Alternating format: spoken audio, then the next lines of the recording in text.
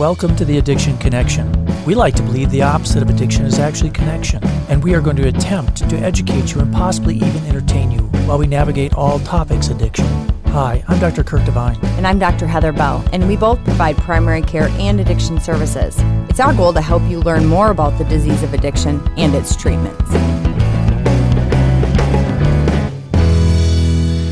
Welcome back to the Addiction Connection, where we never ever edit these podcasts. However, we might retape them from the beginning 346 times. That is what this is. We just had one of those moments where it just wasn't going well. So this one's going to go well. This one has to go well. I am not starting over. So this is our now 8th addiction podcast. And it takes over from last week when we talked about alcohol, really the epidemiology, the criteria for diagnosis of alcohol use disorder, discussing comorbid substance use with alcohol. This week we're going to get a little bit more in depth with kinetics and tolerance and metabolism and all those kind of things. And then in the next couple of weeks, we'll have part 3 really talking about the nitty-gritty genetics and why some people are more susceptible or have different metabolic rates and all of that. So that's to come. That's going to be fun. Only because I get to sit with the Charlie Resnikoff for that one. Let's talk a little bit about the kinetics of alcohol, that topic that maybe puts you to sleep in medical school. But kinetics are really cool when it comes to alcohol because it's one of the few things that is zero order. Zero order versus first order. Most drugs, as Kurt just kind of half alluded to, are first order, and that means it's based on that half-life. And, you know, I remember learning this in, inorganic chemistry or something boring like that.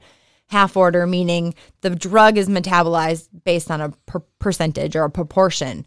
That's most drugs, but alcohol, again, is the zero order, so it's broken down a little bit differently. Yeah, so first order is an exponential decline, and zero order is linear, meaning it doesn't matter how much alcohol you take in, it's only going to go away so fast. Can't rush it by running around, doing somersaults, nothing. So if you're thinking about it in just like plain old numbers, you know, if you have 10 of something, a zero order breakdown is going to be, you go from 10 to 9 to 8 to 7. It's just this nice step down. If you're doing a first order, you're going from 10 to half-life of 5 to 2.5 to 1 1/4. So really, you know, it's the college, don't do the beer bong, the keg stand. No. Not going to end well. Everything in moderation. You can metabolize 3/4 to a full drink, maybe an hour, roughly, depending on your genetics, alluding to the next talk we're doing. But yeah, so I think that's really important to remember is that you're not going to speed it up. It's just going to go away at its own fun rate. And so the problem, I think, that it's important to point out for those people who like to kind of binge or do those keg stands or those fun things is that likely they're not going to drink the 4 drinks now and then not drink anything for the next 4 hours. And so they're going to really bring that blood alcohol level up to dangerous levels. Yeah. So let's talk a little bit about people's blood alcohol levels. There's lots of different things that can really determine where a particular person is going to land. And of course, genetics is one of those things, and that's going to be a talk coming up about the genetics. And that's more so the differences in people's enzymes that break down the alcohol. But there are other things. Yeah, the different things that you're doing with the alcohol, the type of alcohol. So if the alcohol is colder, if you have an empty stomach, if you're standing, if that drink is carbonated, those things are all going to speed up the consumption. You're going to actually end up consuming higher percentages of alcohol than if it's the reverse. So the warmer beverages on a full stomach, sitting, kind of flat drink, those are going to take a little bit longer to absorb. Yeah, plus your water volume in your body and your muscle mass. So if you get a guy like me who's pretty big, 165 pounds, I'm going to drink a beer, and if an 85-pound guy drinks that same beer, it's going to act differently. So yes, body water volume does make a difference, and muscle mass. I don't even know where to go with that. So if we switch into this alcoholic ketosis versus starvation ketosis, this is really that breakdown of alcohol in your body. The bottom line, before we get too much in the weeds with this again, is is that the calories consumed with alcohol are not the same as calories consumed in a nice chef salad. What? I know, it's such a bummer. So, do you want to explain a little bit about how that metabolism differs? Oh, they're just different. I mean, I think that the alcohol, these empty calories, there's lots of ways. Sounds like I was Italian. There's a lot of ways that this can really mess things up. Sometimes in people's belly, you'll maldigest or you'll malabsorb really the things that you want to absorb. That'll lead to malnutrition. You also impair that utilization of nutrients in the liver because of the alcohol and the effect of direct toxicity to the liver. So and then alcohol gums up. Yeah, it just gums it up. It gums up the glucose. It's a kind of metabolism. a Minnesota thing. It's like, your engine doesn't run. It's all gummed up. I don't even know what that means. That means you haven't changed your oil like you should. Yeah. So it really, you need that liver to mobilize the glucose. So it's really important that's probably one of the biggest problems that arises. And so with that, it's just a lot of the breakdown of alcohol also, by the way, as it breaks down, you have that acetate, that acetone. That one breakdown product is also a very highly acidic versus if you have a normal healthy calories, if you will, tend to not be as acidic. So you have that extra acid, which can put you into this acidotic state, which can be very bad, of course. Yeah. So, and that, of course, it can lead you to acidosis, which can be relatively severe sometimes. The interesting thing is often as these patients present, they may also be vomiting. And so that will lead to a metabolic alkalosis. So if you get these two things going, often their pH may look normal, but in fact, they'll have very unusual and problematic abnormalities in their blood work. So that's a problem. And because they're not consuming typically the normal calories that they need to and the normal nutrients that they need to, the liver is almost working in overtime. And so it's having to break down its other parts of the body, if you will. And so one of the things you need to do is give dextrose. So give IV sugar water. Just lets the liver kind of breathe a little bit. It makes it a little bit easier on the liver. I just see the liver breathing. Ooh, thank God. Okay, so, and of course what may arise is you may get this anion gap that's often seen with acute or recent alcohol intoxication. And we always have to remember that, and gosh, this is one of the things in medical school they always talk to you about is the causes of an anion gap and this whole ethylene glycol, which is radiator fluid. Occasionally there's poisonings associated with that. Methanol ingestion, which you occasionally see out here in the sticks where people are making their own, and sometimes it goes poorly. And also aspirin, which can give you that anion gap. So really, if you have that, it's important to obviously think about those other causes, give the IV sugar, and then really do a deep dive to figure out what they're consuming, how much they're consuming, and how much they might actually not be very well nourished. The really tricky thing is when these patients are also diabetics. Because they're not as compliant with their medications, they're not eating as well, they already have some liver stuff, and if you give them glucagon, so the glucose tabs, if you will, to help diabetics get their blood sugars up, and it doesn't respond well, you got to consider the alcohol on top of it, and not just give the sugar, but you also got to watch that potassium.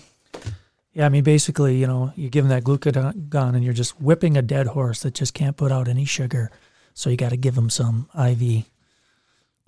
Not a good analogy. No. It didn't work. No. So, if you have that larger middle-aged person, kind of got a little beer hunch on him, you got to think in the back of your mind and really ask about their alcohol consumption, because even though they look maybe a little overweight or obese, they might actually be severely malnourished and really lacking in a lot of those nutrients and those electrolytes that you need in your body. So it's important to not just ask how much they're drinking, but what they're actually consuming during their day, like what type of meals, what they're actually eating for their meals. Yeah, and I think not to go off in the weeds too much, but also if that patient were to have hypertension, some of those other things you might see with alcohol use disorder, you got to keep that in mind, the malnourishment, the hypertension, just those other things that would kind of give you that hint.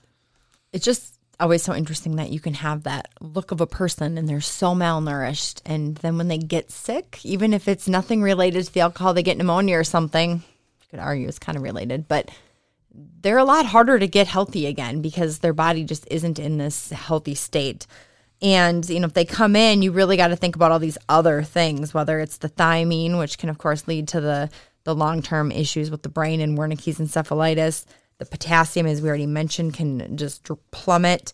Phosphorus, magnesium. These are things that we often think about in anorexics with kind of refeeding. But there are definitely things that you need to think about, especially in patients who drink a lot and might be in that malnourished state. Yeah, important to really ask about diet. When you think about it, if somebody's drinking a case a day, are they getting calories? Yeah, they're getting 3,000 calories a day reasonably, but they're profoundly malnourished. And I think there might be people listening say, oh, yeah, how many people drink a case a day? Well, I just had a 20-year-old who was drinking a case a day 3 days of a week. So clearly that occurs. So how many meals do you eat? Where are you eating them? If they're in the bar, they're obviously not great either. So I think it's important to know what type of meals they're making. So you just mentioned a 20-year-old who is consuming all this alcohol, a case a day. If I drank a case of alcohol a day, I probably wouldn't be doing so well. So how does one person's tolerance happen? Or how is that person who's able to drink a case a day able to function normally, whereas I might drink one or two and I'm not functioning normal? Yeah, and I think that, again, it's size, it's genetics, it's so many things. And it's not like he wasn't drinking any the other 4 days of the week. He was drinking a substantial amount those days. But other days he was drinking a case. And so obviously some tolerance there. So let's talk about tolerance. Yeah, let's talk about tolerance. So really, tolerance isn't a lot of your body trying to adjust to what you're drinking, even though that kind of would make sense. It's really your brain adapting to the presence of alcohol there. It learns how to function in the presence of alcohol. There is a little bit of metabolic, breakdown in there. And, again, we're going to come up to that in a couple of weeks when Kurt talks about the genetics of the alcohol and everything like that. But a lot of tolerance in what you see, especially, around people who you might be consuming alcohol with, is this learned thing, which is just a really neat kind of aspect of alcohol consumption, if you will. I mean, I think that, my father was a state patrolman. He would often talk about how he would pull people over for a light out, and they were driving perfectly normal, but they would have a blood alcohol of 0.3 or 0.4. And really, how can these people function well? Well, a lot of tasks become easier and people perform them better when they practice when they've been drinking. So they don't speak with the slur. They don't stumble or fall. They've slowly learned to adapt to that alcohol level. It's really pretty amazing. Practice makes perfect. Perfect. And so practice tasks, while they're under the effects of alcohol, get better. And one of the interesting stories kind of associated with that is like if people are driving home from the bar, they do much better if they go the same way every time. They've the same bar, driving home. Yep.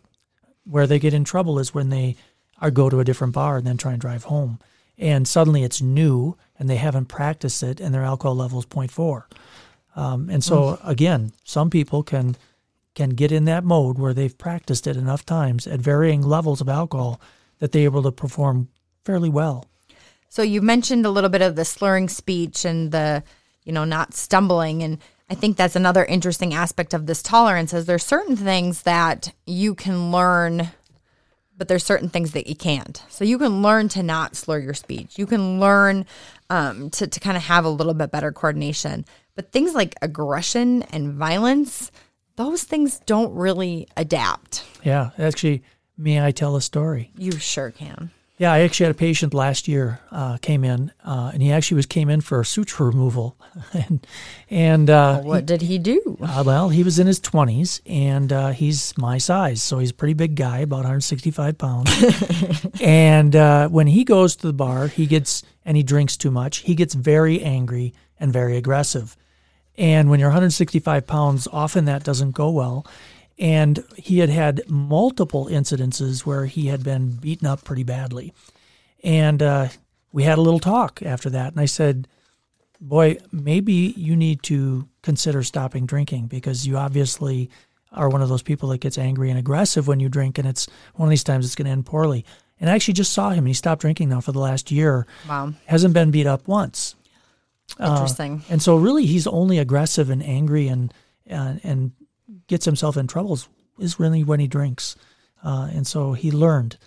It's interesting because you'll hear that, we have mean drunks and aggressive drunks and happy drunks and whatever. So I think, it's very interesting that whole violence and aggression. There's also the flip side, the more somber side is, suicides and other issues that happen when people are drinking. And I guess I don't know the percentages off the top of my head, but how suicides can actually go up and how many suicides have alcohol in the body. But it doesn't really change how often people think about suicide. They're still having the same thoughts with the same frequency, but they're disinhibited. They're disinhibited. So their chances of actually acting on those thoughts are higher. So they're much more likely to act on those suicidal thoughts and then have successful completion of suicide rather than if they're not drinking. So it's definitely something to be aware of, especially with people who might have some depression or underlying suicidal kind of thoughts or behaviors. Yeah. So I guess we're about done with this one. I think that, we kind of hit that, some of the things that can really impact your blood alcohol levels, the, not having food in your stomach, the binging, that can put you at high risk for accidents and metabolic disturbances, some of the alcohol acid-base issues, which can become an issue, and your glucose. Yeah, I think it's important to keep in mind that it's important to as a person in society to make sure you're monitoring these things, consuming alcohol slower with food in your stomach, but then as a provider, a healthcare person, to really ask these of patients. So patients who might not look malnourished, to make sure you ask those questions about how much they're drinking and how much they're eating and what they're drinking and what they're eating, to really get to the bottom of these potentially devastating effects. Yes. Well, I guess we'll leave it at that. We have a little song from our in-house band, Battle Eggs. Battle Eggs, South Australia. So we'll leave you at that, and we thank you for listening, and we will see you next week.